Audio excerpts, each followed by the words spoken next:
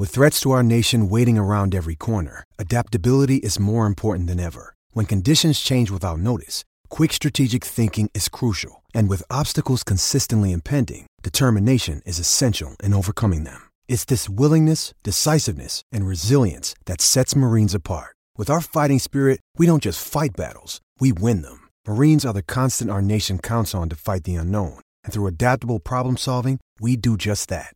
Learn more at marines.com. Let me give you a big Labor Day surprise. Most people think if we all exercise the same and eat the same, we'd all look the same. And let me tell you why that's wrong. Your body is unique and your metabolism is unique. I'm Lacey Green and I'm a super trainer at Body. That's BODI.com. And you can't see me, but I don't look like your average personal trainer. I'm curvy and I'm proud of it. So I created a program for beginners only on the Body app to show people like us how to get incredible results and be our version of happy and healthy. This isn't just workout videos. It's people like you and me. It's community. It's incredible trainers. It's easy to follow nutrition and mindset experts to help you reduce stress and just feel better. And you can get started with my new program called For Beginners Only. Now, here's the big surprise. If you go to body.com right now, that's BODI.com, not only can you get everything Body has to offer at 50% off with an annual membership, you'll also get an additional 20% off, but only during Labor Day weekend. Let's do this together. Go to body.com. That's body with an I.com.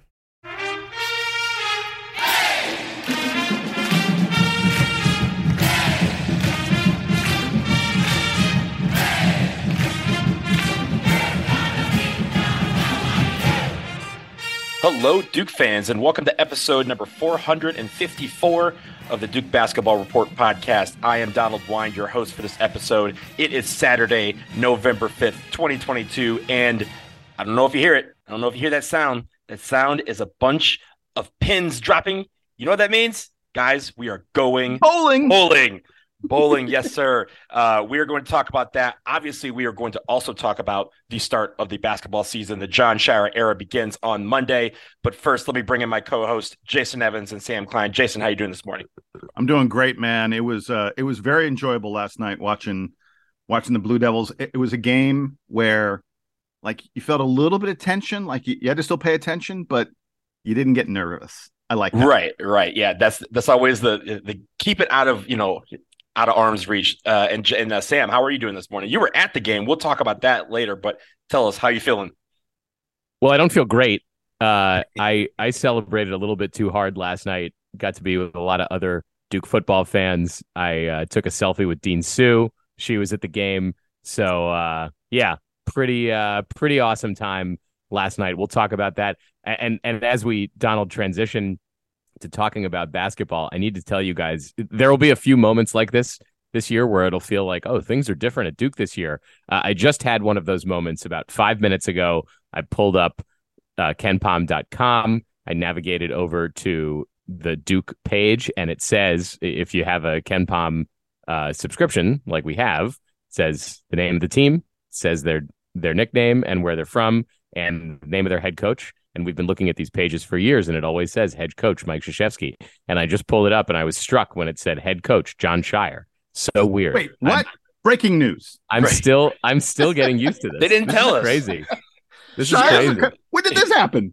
So yeah, so Duke this year has a new head coach. Very recent Crazy. We need to cover that. We should do a podcast about that. Breaking news right here on the DBR podcast. But guys, you know what? Let's just get into it. All right. So the first game of the Jon Scheyer era begins on Monday night in Cameron Indoor Stadium. Duke will take on the Jacksonville Dolphins, and already it feels bad trying to play a team whose mascot is a dolphin. We love dolphins, but not on Monday night. So unfortunately, these Dolphins are going to have to suffer the wrath of the Duke Blue Devils. They were 21-10 last season in the Atlantic Sun. They finished second in the East Division to Liberty. And this year they have some games, obviously against Duke, but also against Notre Dame, VCU, UAB, and Dunk City themselves, Florida Gulf Coast. Liberty being the team to beat in the Atlantic Sun. Jacksonville will play them at home this season. So, of course, it's the first game of the season. Normally we have stuff about, KenPom rankings and stuff like that. We do have some of those stats. So, Jason, I'll give it to you first. Tell us what we can expect from the Jacksonville Dolphins. So in terms of where they are ranked, and obviously preseason rankings are a guess based on last year and the such, but they're generally considered like a top 150 kind of team. This, I want to be clear, this won't be a super easy contest for Duke. I think, as you said, Liberty's the pick in the Atlantic Sun, but Jacksonville is really the team that most people think will be second best in that league, and it would not be shocking or surprising if Jacksonville were to find their way into the NCAA tournament at the end of the year. This is sort of like a 2-15, 3-14 kind of game in the NCAA tournament. And look, number 2 seeds, number 3 seeds lose those games all the time. This is, again, this will not be your typical really easy, starting of the season game for the Blue Devils. Jacksonville's going to play slow. They had one of the slowest tempos in all of Division I last year. And obviously, they can play slow on offense, but the real key is how much will they slow Duke down when they are playing defense and Duke is playing offense? Jon Scheyer has repeatedly said he wants this Duke team to play fast. He wants them to push the pace. Jacksonville is going to resist that as much as they can. And it wasn't just last year that they ran the shot clock down for themselves to play slow. They played slow by being a good defensive team that made the opponent work to get the shot that they wanted. And for a young Duke team playing against a super experienced Jacksonville team, all their players, pretty much everyone who plays this game for Jacksonville is going to be a junior or a senior. A lot of them fourth-year juniors and fifth-year seniors. They are guys who know how to force you to do what you don't want to do. I'm going to tell you a little bit about their players just very quickly. Fifth-year senior Kevion Nolan is their best player. He was first team all conference in the Atlantic Sun last year. He'll contend for Atlantic Sun Player of the Year this season. Everything runs through him. He led their team in scoring. He was their leading assist guy a year ago. His backcourt mate, this is their strength. In addition to Nolan, they have a guy named Jordan Davis playing shooting guard, and those are probably their 2 best players. They're a good rebounding team, though. Unlike a lot of smaller schools that Duke plays, they have decent size. They've got a 6'10" player, Mike Marsh, in the middle. They got 6'7", 6'8", Bryce Workman and Osayi Osifo as their forwards. And those 3 guys really rebound very well. Jacksonville was a top 30 team last year in both offensive and defensive rebounding. So that's going to be a real test for Duke's young big men. The other thing I wanted to mention about them is whenever these smaller teams come in to Cameron, their best chance, you generally think, is for them to bomb away from 3. And that's just not what Jacksonville is.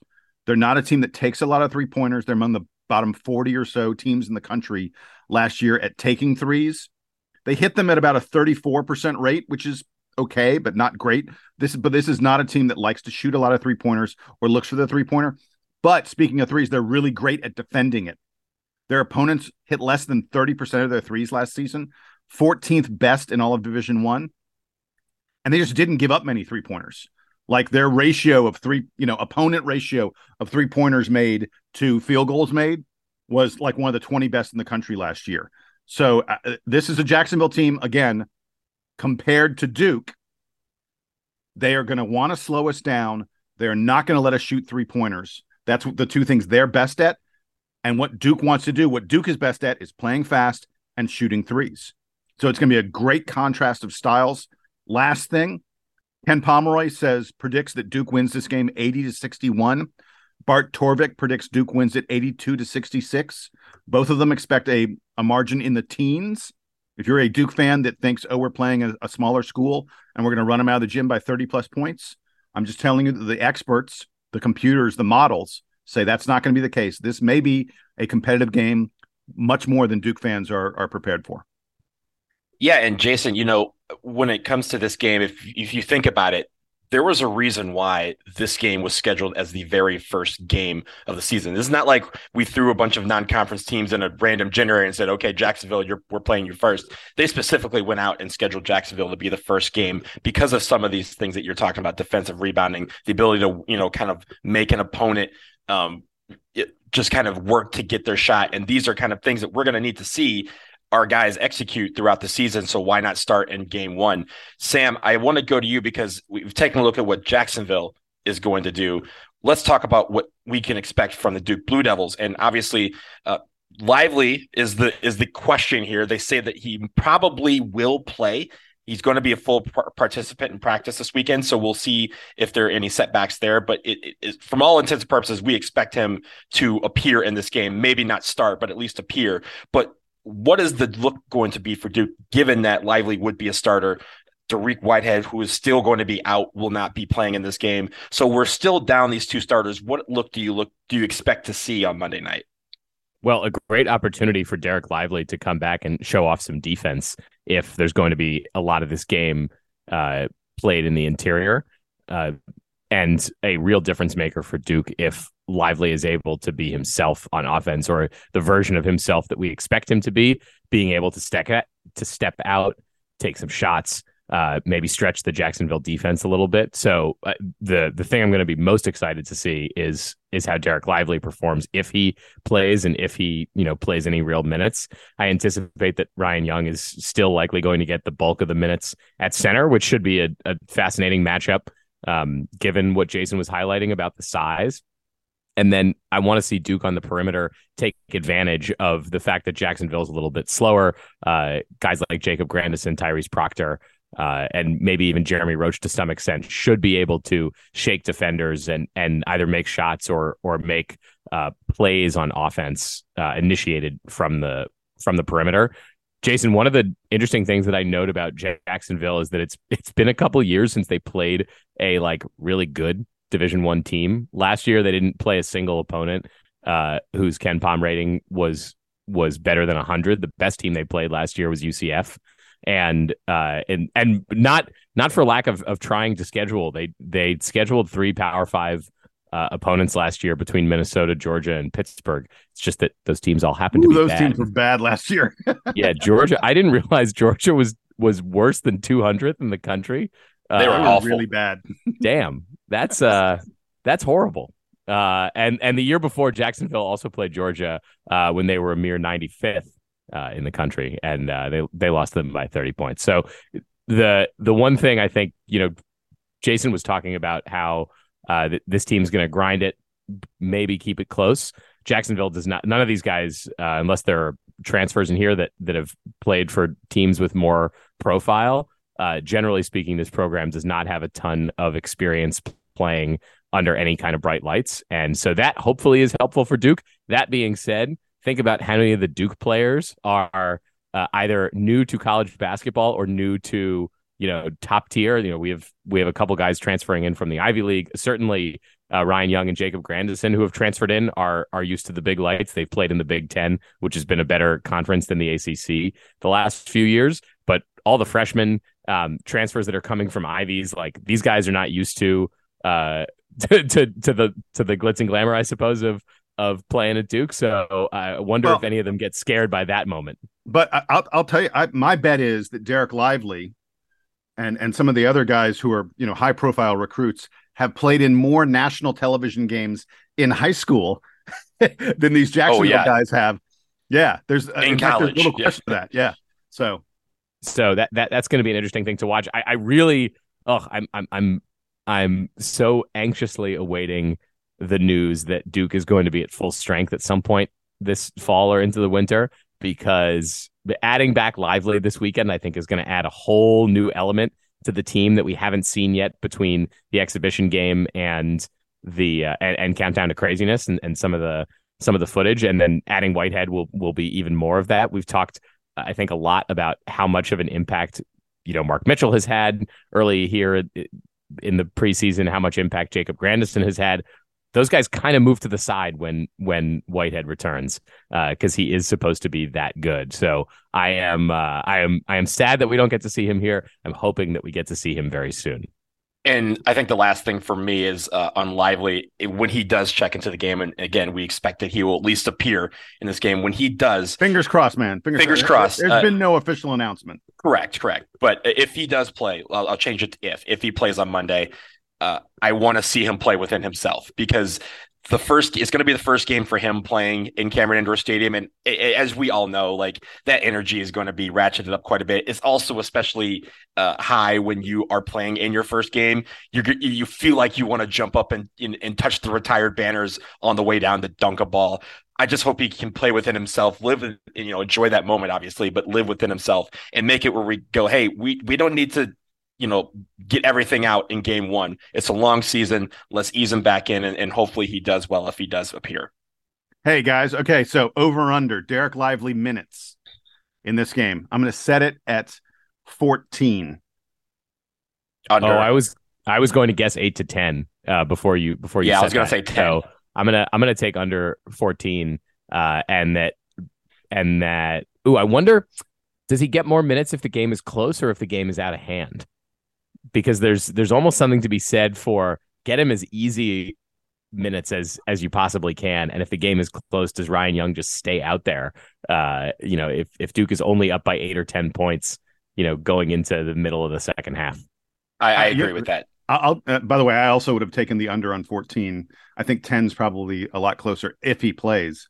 And the other wrinkle here is, Sam, I don't think you're going to see, if Lively plays 10, I don't think you're going to see Ryan Young play 30 minutes. I think you'll see Kyle Filipowski playing a good bit of center. And I think it's possible you may see Duke employ the quote unquote death lineup with Mark Mitchell as the biggest guy on the floor.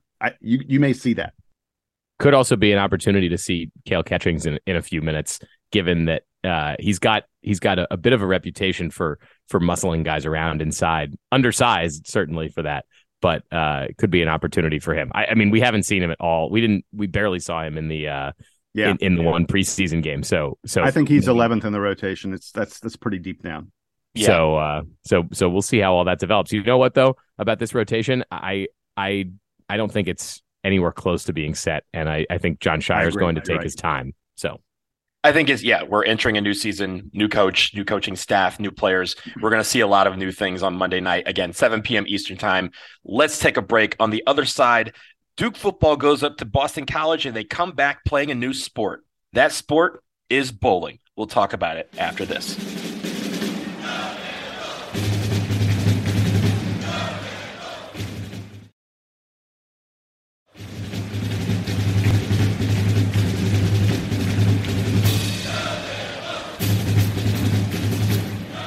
All right, gentlemen, we are back and we switch to the gridiron where, yes, finally, Duke is back in a bowl game. They go up to Boston College, Chestnut Hill on Friday night, a Friday night game, which is rare for Duke folks. But they go up to Boston College and they beat Boston College 38-31.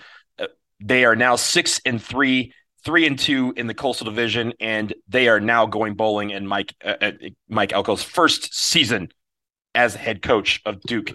Sam, you're tired from last night's game because you were there, so I'm going to hand it to you. Tell us what it was like in the stands. I want you to start. I'm going to lead you with this. Riley Leonard, true American hero. Donald, absolutely about Riley Leonard. I don't know if this was his best game in a Duke uniform. 16 for 24, 458 yards, threw a touchdown, did not have any picks, but really kept it together, especially late in the game. I think the way that Jason put it at the top of the show today was that, it wasn't a blowout, but it didn't feel, to me at least, being there, it didn't feel like it got that close for Boston College. I think they kept flirting with getting within one possession of Duke, and the game did end up being a one possession game, but it never felt like Duke was going to give up that lead. Riley Leonard was able to for 15 seconds. How long? It was one possession game for like 15 seconds or something. Yeah, like that. Yeah. Even, so it was right. And you know what's funny is that this morning I went on the DBR forum and I was reviewing the game thread from last night, and man, people were really nervous that Duke was going to blow this game. Dude, I'm with you. I don't know why. Like, we had a lead throughout the entire second half. Like we said, multiple possession lead. In the fourth quarter, I was so nervous. I have no idea why, because realistically, like I checked out ESPN's, their odds tracker. Yeah, they're right. Yeah, you're going to win the game.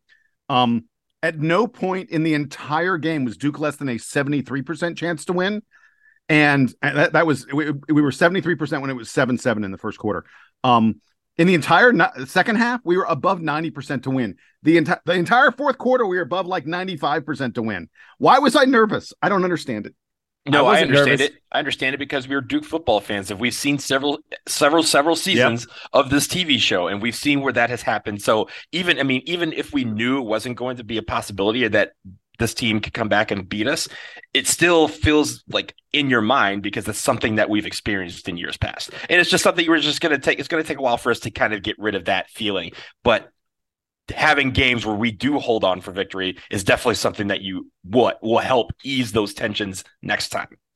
And this was really a game of field position is where Duke kept Boston College at bay. There were amazing. Yeah, there were a number of drives where Boston College was punting like from the 10 or even from their own end zone. So Duke was routinely getting the ball like at the 50 or at their 40 or so. So the drives didn't have to be as long. I don't think that Duke's offense this season has been, amazing at creating 80-yard drives, but they can create 40 or 50-yard drives. And so that was really the difference. No turnovers in this game either. I think one of the most incredible things about Duke this season has been its ability to force turnovers, whether that's punching balls out against Miami or getting picks or what have you.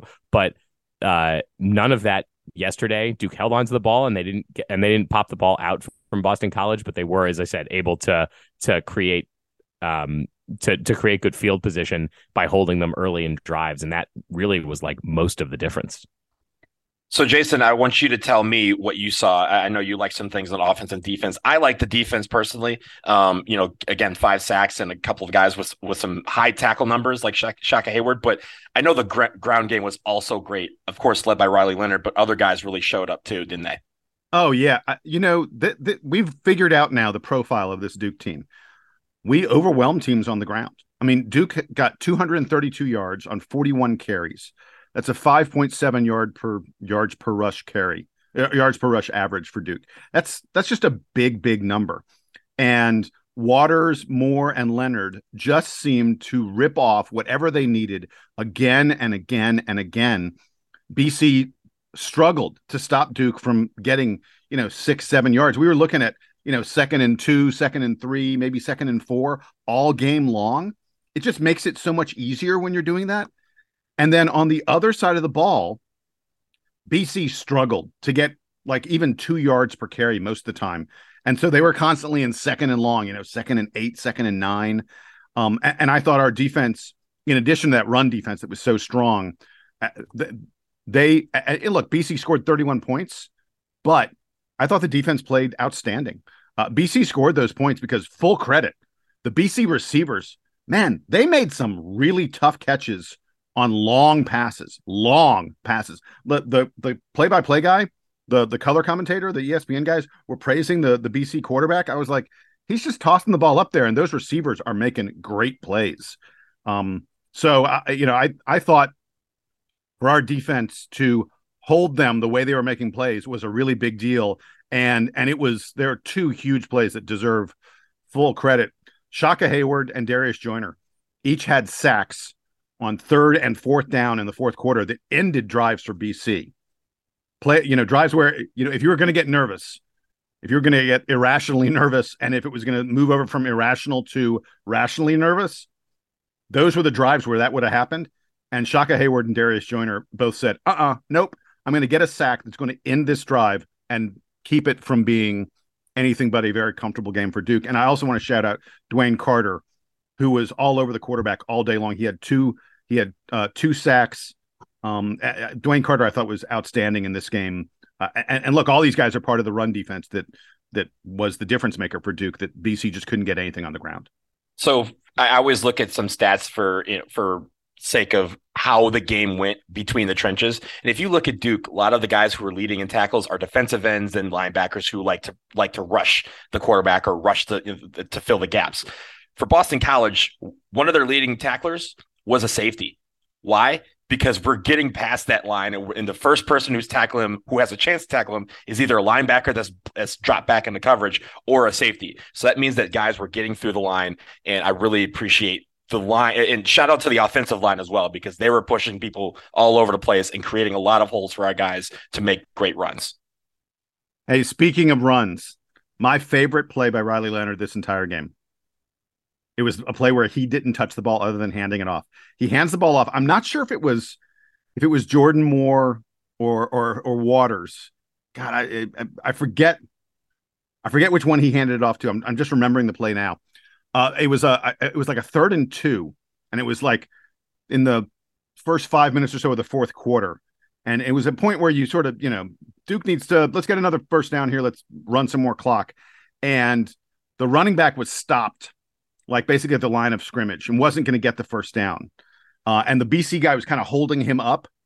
And Riley Leonard, our quarterback, runs in there and just slams into the pile and pushed the Duke running back forward so that he got the first down. I was like, what quarterback does that? I loved it. That was my favorite Riley Leonard play of the entire game. And it led to victory. And because of that, we are bowl eligible. Bowl tickets are on sale. You can get deposits. We obviously don't know yet where we will play, but we will be playing December football. So Duke fans, look out for that. And if you look at the list of potential cities, it's an incredible amalgam of play. There's a few ACC bowl tie-ins that are in the Northeast, Boston, New York, Annapolis, a bunch in the Southeast, but then also a lot out west. So there's a lot of different places that Duke could be going, and let's just hope that we don't have to go to El Paso again. I mean, there's been a lot of people saying we're going to the Duke's Mayo Bowl, which is in Charlotte, which obviously would make some regional sense. And we've been to that bowl before when it was the Belk Bowl. But yeah, there's a lot of possibilities. And now we get to follow them because now we know that we're going to one of these bowls. So we will keep it there. And I am much more in favor of, even though the weather will be terrible, I'd rather Duke play in Boston or New York because those will be the easier games for me to get for to. you to go to. Yeah, exactly. But I know that probably no one is excited about going to a bowl game at Yankee Stadium in late December. So shout out to Military Bowl. That could happen too, right? Because that's the one in Annapolis. So yep.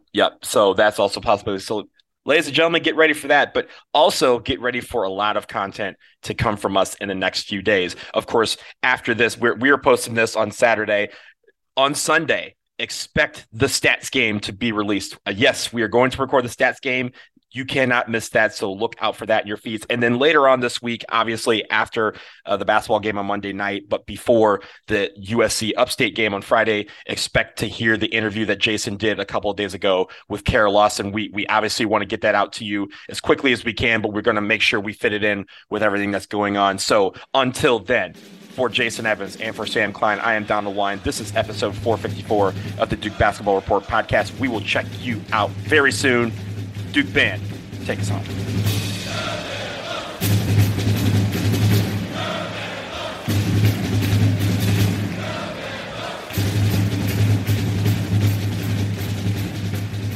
What is that, Jason? Oh, white Oreos? Golden Oreos. What do they taste like? They're very vanilla-y. I love them. They're really good. They're actually really good. White Oreos. They're golden, not white. Golden. Whatever. I've seen, they have 45 different flavors of Oreos. I've had 43 of them. The elite one is the Java chip. The cinnamon bun one. Oh. Really? Yeah. I haven't had cinnamon bun. Wow. The Java chip one is wild though. It's basically a golden Oreo with some cinnamon cream in the middle. Pff, man, it's see, I don't like that profile. I'm not into that. Give me I want chocolate. Well, they have chocolate ones too. They have those. I know, too. But I just want chocolate. I don't. S'mores. They have s'mores. I don't know, gentlemen. I have two absolute maxims in life regarding food. One is cinnamon makes anything better. So does bacon. That's good. Yes. The other is there's nothing with nuts that isn't just as good without nuts. Wait, sorry. Say that again. There were a lot of negatives in that statement. Say it again. There's nothing with nuts that isn't just as good without nuts. Like nuts are irrelevant. Nuts I like peanut butter, obviously, but I love. I think you're wrong. I'll give you a perfect example. You can eat pad thai without crushed peanuts on it, but if you eat pad thai with crushed peanuts on it, it is definitely better. Okay, well, I will Definitely. amend it to say that peanuts make things better. But like, you show me a brownie and you put like walnuts in it, I'm like, no. Why are you ruining the brownie with the goddamn walnuts? Oh, That- I was thinking of nuts more as like a topping than as an ingredient. Yeah, that's my point. And don't put raisins in your potato salad. And don't experiment on Thanksgiving. Those are There we those are go. good. I don't have any such truisms. I strive to eat chocolate every day. That's all. Chocolate. Again, cinnamon makes anything better. The Anything dentist sweet. told Like, you can't put cinnamon on your. I guess actually you could put like cinnamon on your like green beans or something. That'd probably be pretty good. You could put cinnamon on anything. the dentist told me I might have a cinnamon sensitivity. Ooh. What does that mean? Like, you can't eat it? Like if I eat cinnamon, it like has a bad effect on my gums. So I actually try to avoid cinnamon. I might commit suicide if that happened. I love cinnamon. That That might be it for me. That's a really extreme take.